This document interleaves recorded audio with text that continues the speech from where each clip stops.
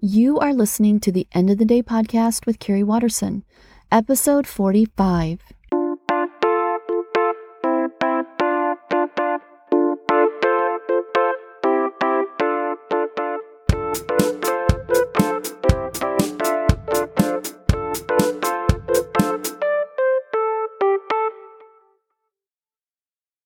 The End of the Day podcast is a show for people who want to better understand the mind-body connection so they can stop sabotaging their own happiness and success.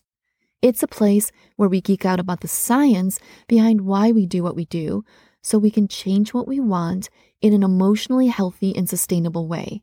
I'm your host, life and mindset coach Carrie Watterson. Each week, I'll share tools and concepts to help you see through the thinking that's been holding you back in your relationships, your work, and your life. If you're ready to own your thoughts, if you're ready to move on from your past, if you're ready to stop wishing and actually start doing, this podcast is for you. Hey everyone, welcome back to another episode of The Weekly 3. The Weekly 3 is a series where I bring you 3 thoughts, tools, or concepts to help you on your journey, but in a condensed format so you can get what you need and move on with your day with renewed hope, determination, and commitment to your own personal growth. This week's topics: 1. Other people's opinions. 2. Cognitive tools. And 3. Boxing ourselves in. Let's get started. 1. Other people's opinions. If you let people's perception of you dictate your behavior, you will never grow as a person. But if you leave yourself open to experience, despite what others think, then you will learn and grow. William Daniels, aka Mr. Feeney, Boy Meets World, Season 2, Episode 16. It's human nature to want acceptance and approval from others. That's just how our brains are wired.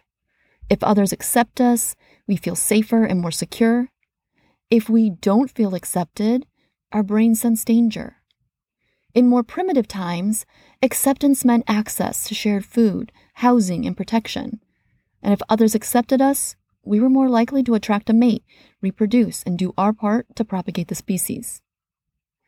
We can see why being evolutionarily wired to crave acceptance, approval, and belonging leads to feeling like something's gone wrong if we sense a threat to any one of those.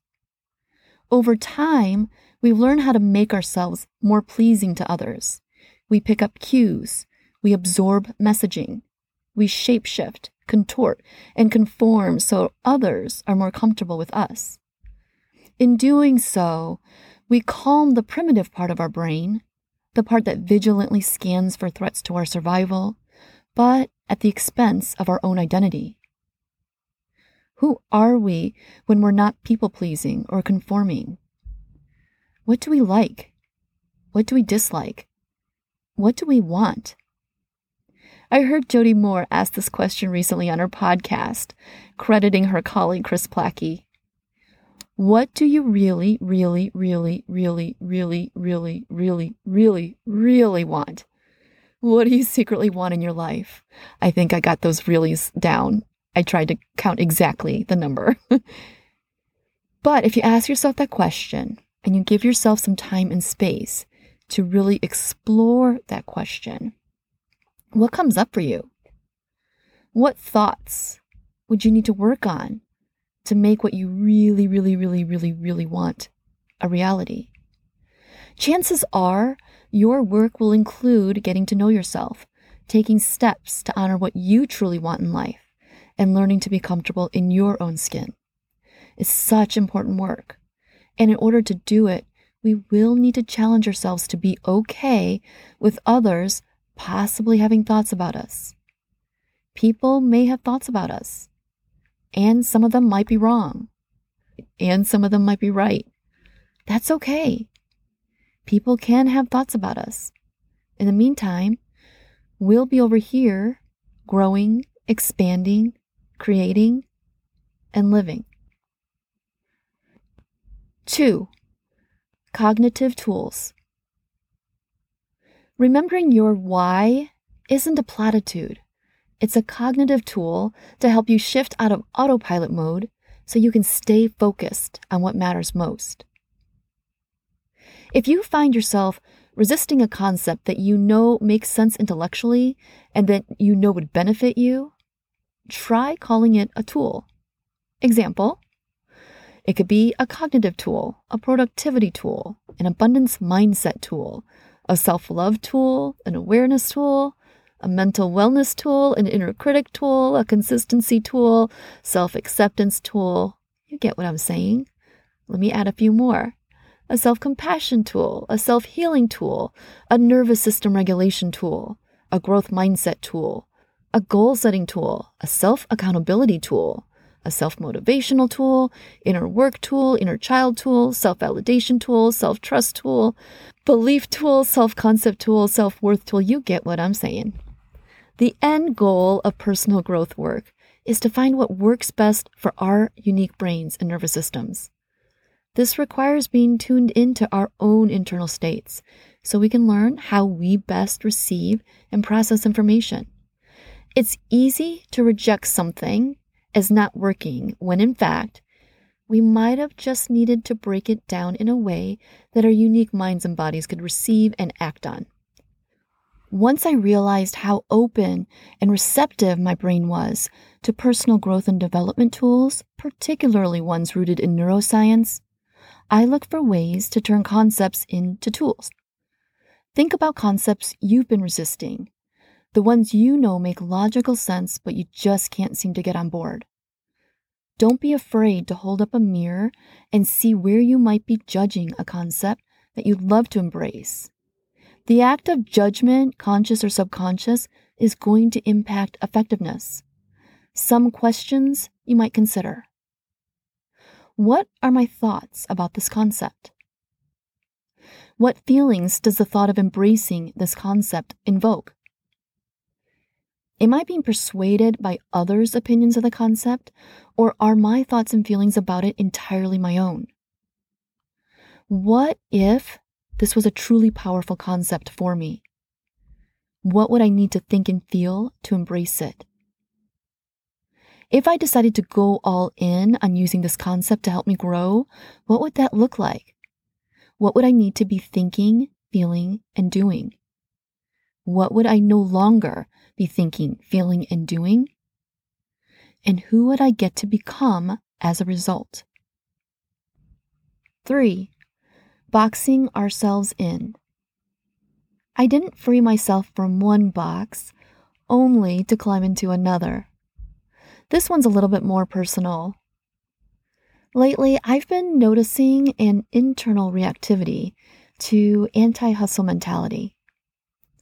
I felt myself feeling, quotes, wrong for wanting to focus more on taking action, on setting and achieving bigger goals than I previously have set for myself, on challenging myself to find ways to get things done in the day that I wanted to, in part because I wanted to dispel my own limiting belief that I'm not good at keeping a calendar. I noticed part of me felt wrong for wanting to create a bigger life, and maybe even a bit afraid or nervous, maybe that's more correct, to share this with others in my circle especially, because some might have a negative opinion about me. That's when I realized I had done all this work to free myself from one box. If you've been listening to this podcast, that would be the hustling for worthiness box, only to climb right back into another box, the anti-hustle box. Boxes can be sacred spaces. They can serve as a sanctuary, a temporary shelter from all the noise, a place to catch our breath and return to center so we can decide from a more peaceful place which direction we'd like to go. But if we're doing healing and growth work, we're going to eventually outgrow our boxes, and that's a beautiful thing. Next time you find yourself reacting or feeling conflicted and can't quite put a finger on why, consider if you've traded one box for another. Maybe you thought you had done work to free yourself and didn't realize that you had inadvertently climbed into another box? Is it possible that you've received what you were meant to learn from this stage and you are now ready to move on? I know it can feel scary to leave a place of the known to venture out into the unknown so you can evolve. But what if the inner work you've been doing all along has prepared you for your next evolution? Check in with your body. See how that lands. And the thing about boxes is that once you're aware you're in one, you get to choose whether or not you want to stay there. Okay, everyone, that's it for this week's Weekly 3. Thank you so much, as always, for tuning in. Remember, at the end of the day, we have one life. How do you want to live it? How do you want to show up? Let's think about it. And then let's get to work. All right, have a great week. Take care.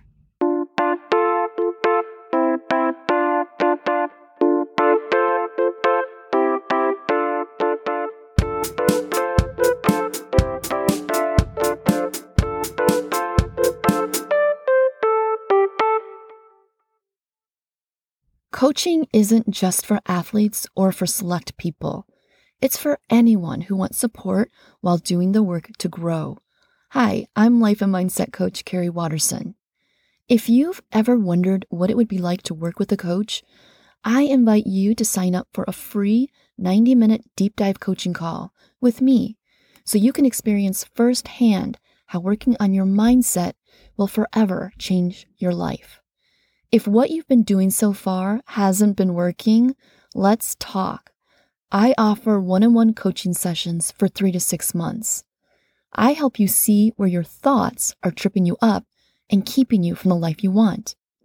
Go to carriewatterson.com or email me at carrie@carriewatterson.com to book your free call this week. That's KARI@KARIWATTERSON.com. If you're not following me on Instagram, that's where I regularly share tips, tools, and resources on all things mindset and mindfulness. My new Instagram name is @_thisonelife. That's @_thisonelife. At the end of the day, we have one life. How do you want to live yours? Think about it. And then let's get to work.